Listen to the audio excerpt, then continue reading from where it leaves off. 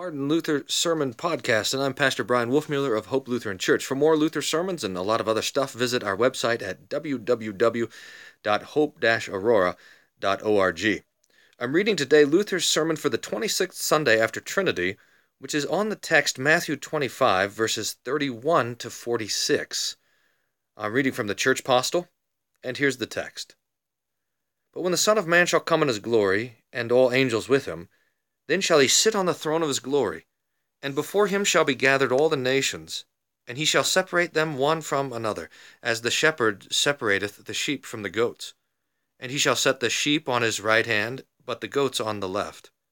Then shall the King say unto them on his right hand, Come, ye blessed of my Father, inherit the kingdom prepared for you from the foundation of the world. For I was hungry, and you gave me to eat. I was thirsty, and you gave me drink. I was a stranger, and ye took me in. Naked, and ye clothed me. I was sick, and ye visited me. I was in prison, and ye came unto me. Then shall the righteous answer him, saying, Lord, when saw we thee hungry, and fed thee, or athirst, and gave thee drink? And when saw we thee a stranger, and took thee in, or naked, and clothed thee? And when saw we thee sick, or in prison, and came unto thee? And the King shall answer and say unto them, Verily I say unto you, inasmuch as ye did it unto one of these my brethren, even the least, ye did it unto me. Then shall he say also unto them on the left hand, Depart from me, ye cursed, unto the eternal fire which is prepared for the devil and his angels. For I was hungry, and ye did not give me to eat. I was thirsty, and ye gave me no drink. I was a stranger, and ye took me not in. Naked, and ye clothed me not. Sick, and in prison, and ye visited me not. Then shall they also answer, saying, Lord, when saw we thee hungry, or athirst, or a stranger, or naked, or sick, or in prison, and did not minister unto thee? Then shall he answer them, saying, Verily I say unto you, inasmuch as ye did it not unto one of the least of these, ye did it not unto me. And these shall go away into eternal punishment, but the righteous into eternal life. So far the text. Now Luther's sermon, titled Christ's Return to Judge the Christians and the Godless. The words of this gospel are in themselves clear and lucid. They have been given both for the comfort and encouragement of believing Christians, and for the warning and terror of others, if perchance they might be of help to them. While most lessons almost exclusively teach and inculcate faith, this one treats only of the works which Christ will examine at the last day, that it may be seen that he wishes them to be remembered and performed by those who wish to be Christians and be found in his kingdom. And Christ himself gives this admonition here in the strongest terms that can be given, both in the consoling promise of a glorious eternal reward and in the most terrible threatenings of eternal wrath and punishments upon all who despise the admonition. So that whoever is not moved and aroused by these words can certainly never be moved by anything. For Christ says, He will himself come visibly in his majesty at the last day, with all the angels, and that he will transplant all who have believed in him and have exercised love toward his followers into his Father's kingdom of eternal glory, all who believe in him and love his saints, and that he will also cast into hell forever all who live not as Christians and do separate themselves from him and all his saints. Now, had it not been told us, we should be inquisitive beyond measure to know what would happen on the last day, and what Jesus would say and do on that day. Here we are now told, and have set before us, first of all, death, which no one can escape, but after that the day of judgment.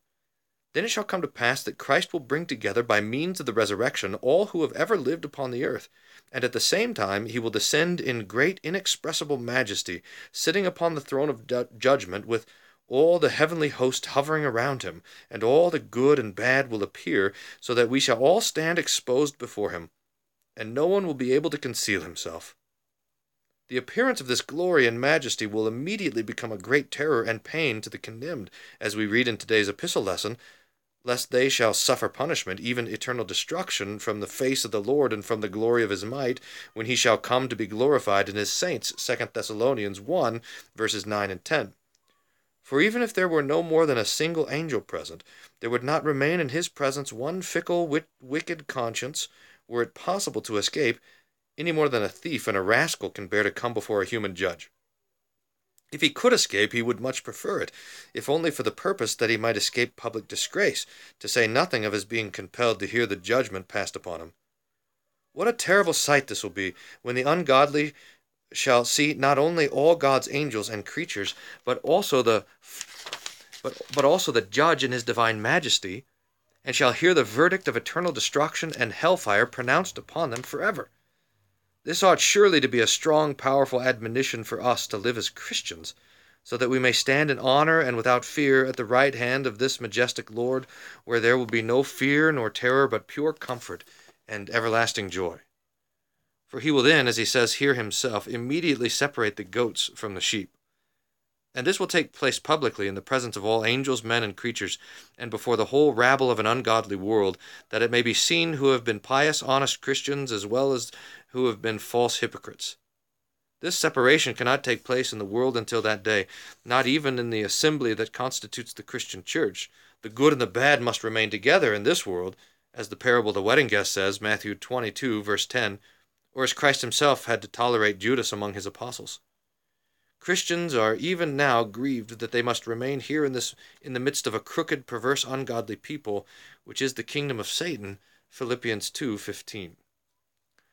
While they have their sufferings here upon earth, they will have their comfort on the coming day of judgment, when Christ will separate them from the other flock, so that after that day no false, ungodly men, nor death, nor devil can ever touch them or offend them. Then he will pronounce the verdict in the very words in which he has already prepared it and set forth, and he will certainly not change it. And the words are peculiar in this, that he makes them depend upon the deeds and works here mentioned, which they have or have not done, and which are the basis and cause of his judgment. And all these words set forth at length the works which have been done, as well as those which have been neglected. And all this shall happen in the twinkling of an eye, when the hearts of all men shall be revealed before all creatures, and as it is preached here, so there will always be forthwith executed. So you may ask why Christ there specially examines works, called deeds of mercy, or the neglect of such works. 6 different kinds are mentioned in the text, although many more might be given. Yet were one to judge critically in the matter, there are no more works than those implied in the 5th commandment, "Thou shalt not kill," in which we are commanded in general, as Christ himself explains it, not to be angry with our neighbor, but to be kind to him and ready to serve and assist him, supply his wants in times of need, whether in hunger, thirst, nakedness, suffering, imprisonments, sickness, or other troubles, and to do this even to those who may have given us occasion for anger or for unmerciful acts, and thus do not appear to be worthy of our love and benevolence. For that is a poor virtue which does good only to those we love, or from whom we hope to receive kindness and thanks in return. But one might, as has been said, add to those works of mercy many more from other commandments, for example from the 6th, that one is to assist his neighbor, to protect his wife, children, and domestics, and to keep them under proper restraint and in honor. Also from the 7th, 8th, and last commandments, that is, to help save and maintain the goods and property, house, home, and good report of his neighbor, also to help protect and defend the poor, the oppressed, and the downtrodden. Now Christ says also in Matthew 12, verse 36, that men must give an account on the day of judgment not only of the transgressions of these commandments, but also of every idle word they have spoken. Then where shall the works of the first table, the greatest commandment, as right teaching, faith, prayer, hearing, and preaching of God's word, and the like, find their place? Why does he pronounce such a harsh and severe judgment only upon those who have omitted to do the works of the 5th commandment? Because these works appear almost the same as those which the heathen do. For the Turks do more works of this kind, and boast more of them than we who are called Christians. Among them each one regards his neighbor as his brother, and shares with him whatever he has. Nay, they regard it great unfaithfulness and most shameful vice not to share bread with a neighbor in times of hunger. Why does he so highly extol these works, which shine so brightly also among the Turks and among the heathen? Certainly he does not mean to say that those who are not Christians merit eternal life by reason of such works. For Christ himself shows that he is speaking of the works of believing Christians when he says, "I was hungry, and you gave me to eat," etc. And then, "What ye have done unto the least of these my brethren, ye have done unto me." For there is no doubt that he who performs such works of mercy to Christians must himself be a Christian and a believer. But he who does not believe in Christ will certainly never be so kind toward a Christian, much less towards Christ, so that for his sake he would show mercy to the poor and needy.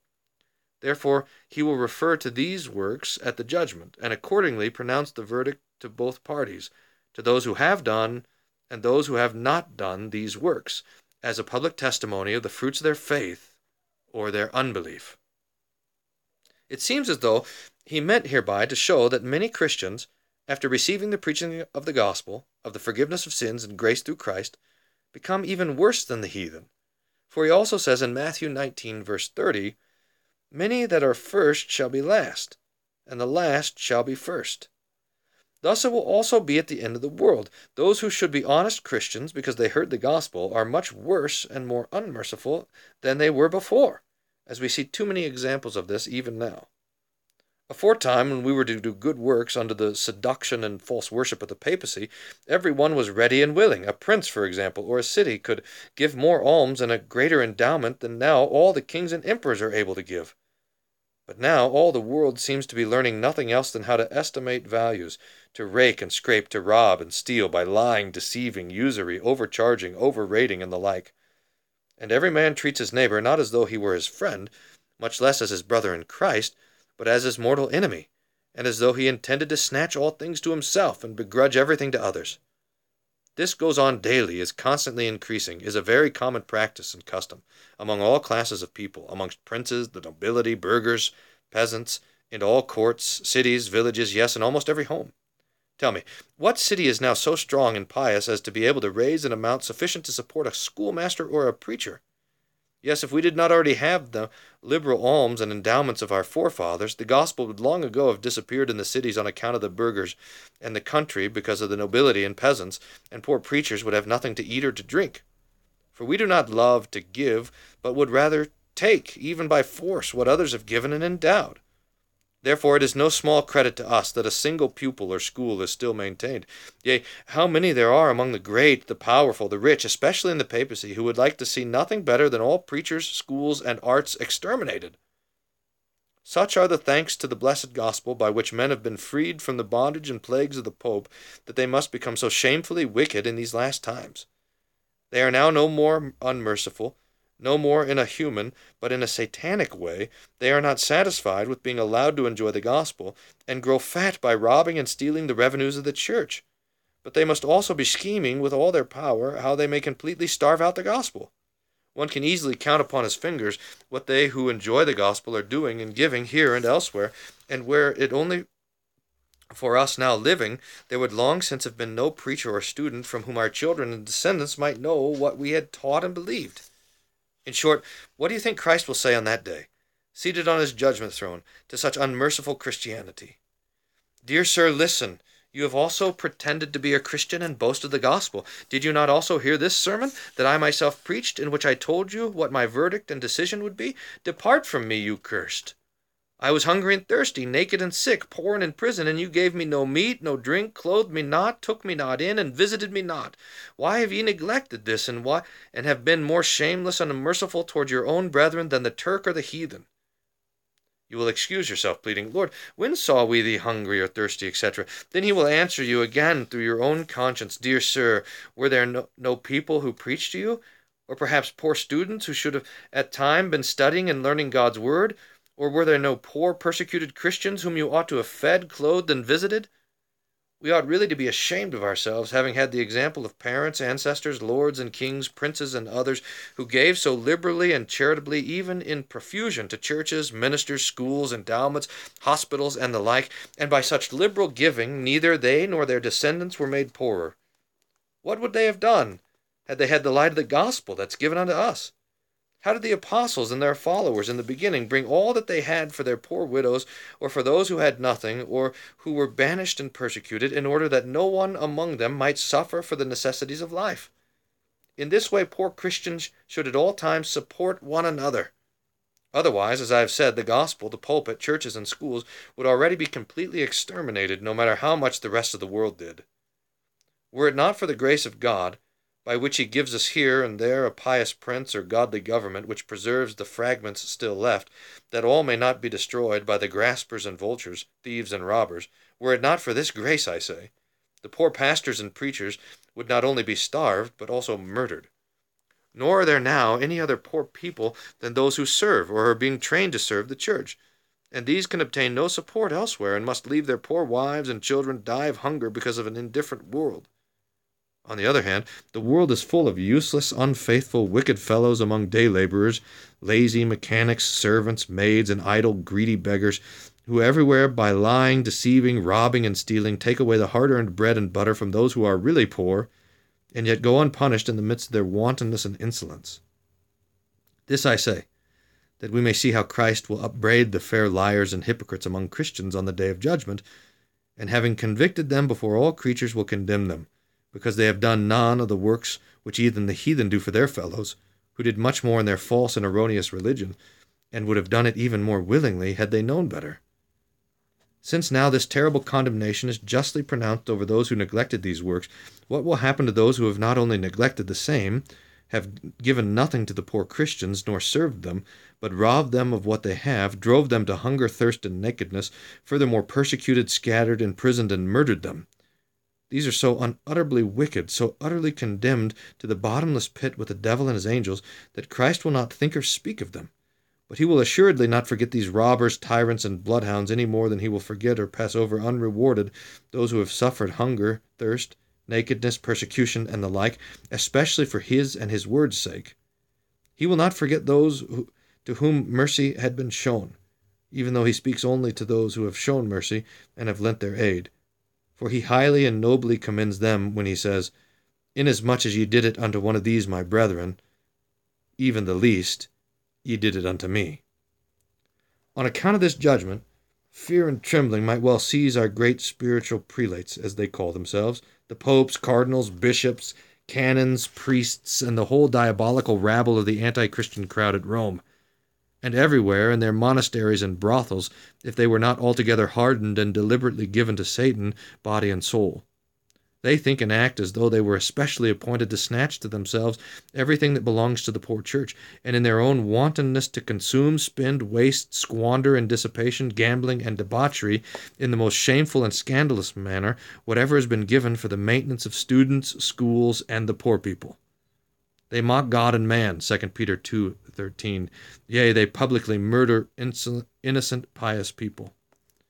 Yea, woe, another and eternal woe to them and to all who side with them, for it had been better for them had they never been born, as Christ says of Judas. Therefore they ought rather to wish that their mothers had drowned them in their first bath, or that they had never come forth from the womb, than that one of them should have become pope or cardinal or a popish priest. For they are not else than a merely desperate and select ones, not highway robbers, but public country thieves, who take not the goods of the mighty and the powerful that really have something, but of the poor and wretched, of the parish churches, schools, and hospitals, whose morsels are snatched from their teeth, and whose drink is torn from their mouths, so that they are unable to maintain life. Therefore let every man beware the pope, the bishops, and the priesthood, as he would beware of those who have already been condemned alive to the abyss of perdition. Truly Paul did not prophesy in vain, 2 Timothy 3, verse 1, that in the last days perilous times shall come. Yet all the world moves along indifferently and gives no heed to this terrible judgment that has already been decided against such unmerciful robbers, thieves, and murderers of poor Christians, but especially against those who pretend to be Christians, who after having received grace slide back again, and like a dog eat their own vomit, or as the swine wallow in their own filth, 2 Peter 2, verses 20 to 22, and thus having been first become last, before anyone is aware of it. The second reason why Christ especially mentions these works of mercy and their omission from the fifth commandment is that he wishes to remind us who have been called to be Christians, have received mercy through our Lord, have been redeemed from the wrath of God and the guilt of the fifth commandment, and from eternal death, and on the contrary have a gracious God who is good to us in time and in eternity, to remind us, I say, to look upon all this and regard it as having been done not only for our salvation, but also for an example. For since he has shown us such mercy as to save us, we are also to act toward our neighbor in a manner not as to transgress against the fifth commandment, which especially demands love and mercy. And we are not to do these things simply because of the commandment and of the threatening of judgment, but for the sake of the example of the excellent and great goodness God has shown. For this example cannot be without blessed results, as God's work of redemption is not without proper and good fruit. Although most people become worse from having heard the gospel, there must nevertheless be some who rightly understand it and remain faithful to it, for he says that he will separate them into two flocks. Therefore, there must also be pious ones who have kept this commandment. Therefore, see to it that you are among those who are kind and merciful here upon earth for Christ's sake, or who even suffer for his sake. Then you may joyfully await the last day, and need not be afraid of judgment, for he has already selected you and placed you among those who shall stand at his right hand. For we who are Christians should hope for the coming of this judgment, and desire it with our whole heart, as we pray for it in these words, Thy kingdom come, thy will be done, deliver us from evil. So that we may also hear the glad and welcome words, Come ye blessed into the kingdom of my Father. This is the verdict we await. For this reason we are Christians. And just for the sake of this hope we are so severely oppressed, first by Satan and by our flesh, which would not have us believe this and rejoice over it, then by the tyranny and enmity of the world. For we must constantly see and hear the maliciousness which Satan and the world practice against the gospel. There is so much misery upon earth that we ought to be tired of this life and cry aloud, Come, dear Lord, and deliver us.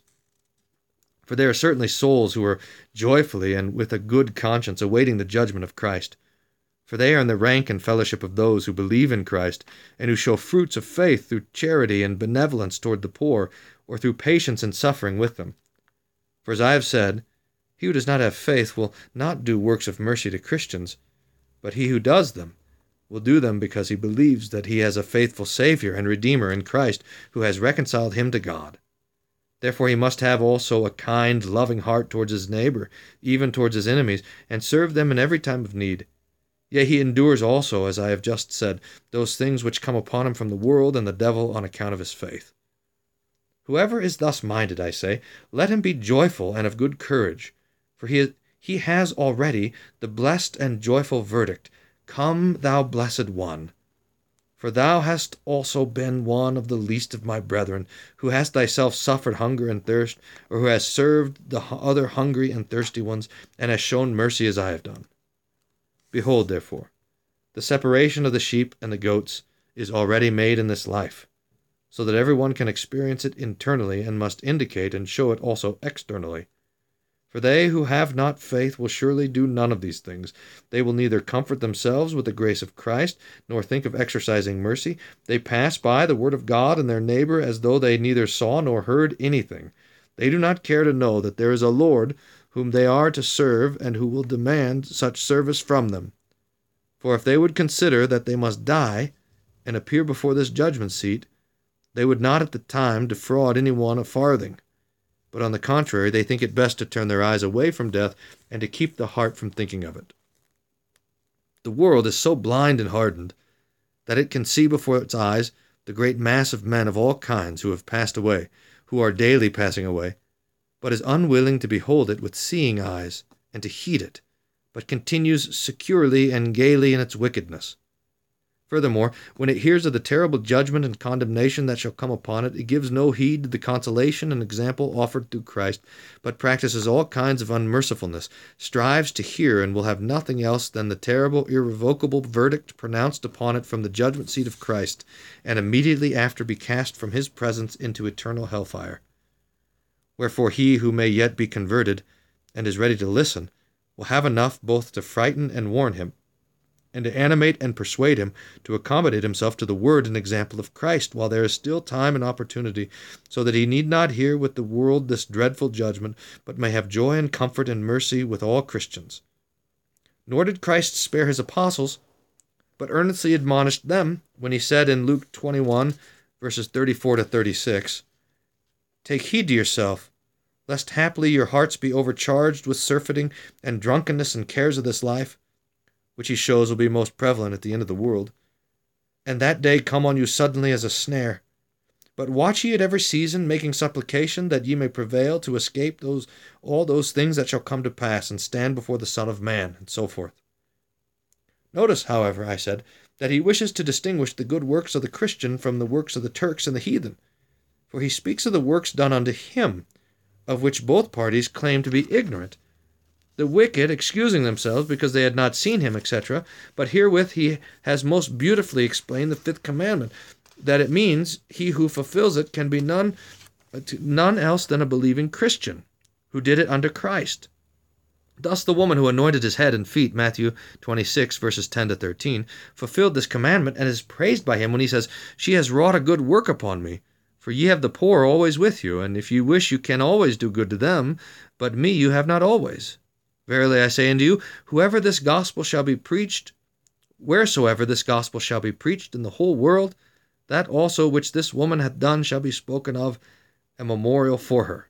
Again in Matthew 10, verse 42, "And whosoever shall give to drink unto one of these little ones, who believe in me, a cup of cold water, he shall in no wise lose his reward." We should therefore impress the fact upon our hearts and consider that it is a great and fine thing to do good to a Christian, but on the contrary also what it is to do evil to him.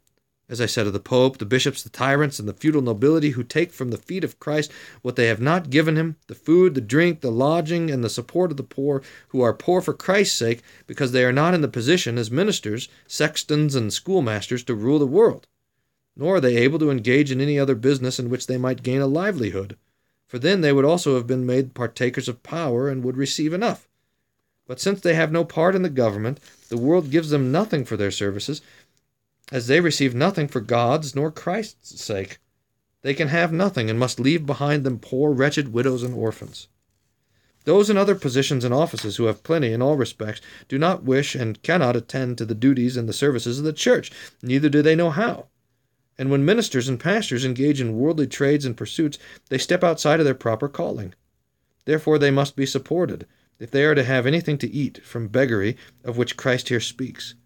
But he makes it so precious that whosoever gives meat or drink to the least of the members of his members on earth, he recognizes the same as though it had been done and given to himself. Do we wish then to be Christians, and expect from Christ the honor to be praised and rewarded in the presence of all creatures, we must indeed cheerfully and gratuitously give to those who are to perform the duties of their office gratuitously, because they can have no share in secular matters. This we are to do in order to escape the curse and wrath that will come upon those who would not have mercy on their poor brethren, who had to suffer hunger, thirst, misery, and imprisonment in the world in order to bring us to Christ. But how does it happen that the righteous do not recognize and know that they have done their works under Christ? They say, "Lord, when saw we thee hungry or athirst," etc. The reason is that to give something to a poor minister, chaplain, teacher, sexton is regarded as a matter altogether of too small significance to be so precious in the sight of God. Yea, the world looks upon it as so much money thrown away. Yet will anyone say that the world would be so much richer were there no pupils, schools, hospitals? Or that it is on their account any poorer unless it were entirely heathen, or it were, as heretofore, compelled to give enough for the devil's sake, and allow itself to be flayed to the bone by those who have cheated it of body and soul? In short, the churches and schools receive the very least from the world, yet it is jealous, complains bitterly, and makes a great cry about what they already have, although it gives nothing and claims to make much better use of its means, when at other times it gives 100 times as much to shameless, dissolute villains and jugglers. It soon forgets how much it allows Brother Guy to be robbed, and then even it takes the beating in the bargain. It never enters the brain of the world to think and believe that this means to give to Christ, nor is it easy for us to see it ourselves. But Christ is able to speak and judge rightly in this matter, and he knows how much depends on it. For it is truly impossible to bring up the young in the kingdom of God in any other way than by means of schools. Nor is it possible to maintain the word of God without pulpits. Where these are allowed to fall into disuse, there will be a second Sodom and Gomorrah, which will fare as those of old, who despised the word of God, and would not listen nor endure pious Lot. Thus Ezekiel 16, verses 48 to 50, prophesies of Jerusalem, "As I live, saith the Lord Jehovah, Sodom thy sister hath not done, she nor her daughters, as thou hast done, thou and thy daughters. Behold, this was the iniquity of thy sister Sodom. Pride, fullness of bread, and prosperous ease was in her and in her daughters. Neither did she strengthen the hand of the poor and needy. And they were haughty, and committed abomination before me. Therefore I took them away as I saw good, etc. The same conditions now exist everywhere. Every peasant, burgher, nobleman is simply gathering dollars, waits and saves, eats and drinks, is insolent and mischievous as though God were nothing at all. No one cares for the despised Jesus in his poverty. Nay, he is even tread under foot until all obedience, discipline, and honor are destroyed among us, as they were in Sodom and Gomorrah, and matters become so bad as to become unbearable, because all abomination and preaching seem to be of no avail. Right unwillingly do I prophesy, for I have often experienced how it came true, but the same conditions, alas, prevail now everywhere, and I fear it must almost resign myself that Germany may have the same experience as Sodom and Jerusalem, and will be a thing of the past. It'll either be destroyed by the Turks, or it'll crumble by its own hand, unless the last day overtake it soon. For the present conditions are altogether unbearable, and so exceedingly bad that they cannot become worse, and if there still be a God, he cannot thus let matters go on unpunished. And now the world will not take heed, nor recognize that it must die and stand before God in judgment, but it rages against recognized truth. Let us give heed and take it to heart, that the wrath of God may not also sweep us away. For what else would God need to do to that end than let loose both the Turks and Satan against us? The Turk would be compelled to cease doing what he has done and is still doing, were it not so hardened in blindness and impenitence, and so completely ripe for judgment. The reason is that we rage so blasphemy against God's word and his proffered help, and then in addition make our boast against the Turk. And I hold that if we Lutherans, as they call us, were only dead, the whole world would immediately cry, "Victory!" as though they had already devoured every single Turk. But it shall happen to them also that 100 shall be slain by one Turk. And when the cry of murder is once heard, how unmercifully the Turks will cut in pieces all people, men, women, and children, then shall we also begin to cry and lament. It shall come to pass that we shall do as did the Jews to put Christ out of the way. When he has been crucified, we shall be able to take care of the Turks, as Squire Caiaphas and the Jews took care of the Romans. Thus the Junkers at Jerusalem thought, if they could only put the prophet Jeremiah out of the way, they would surely be safe from the king of Babylon. What happened? After they had cast Jeremiah into the dungeon, the king came and led them all into captivity.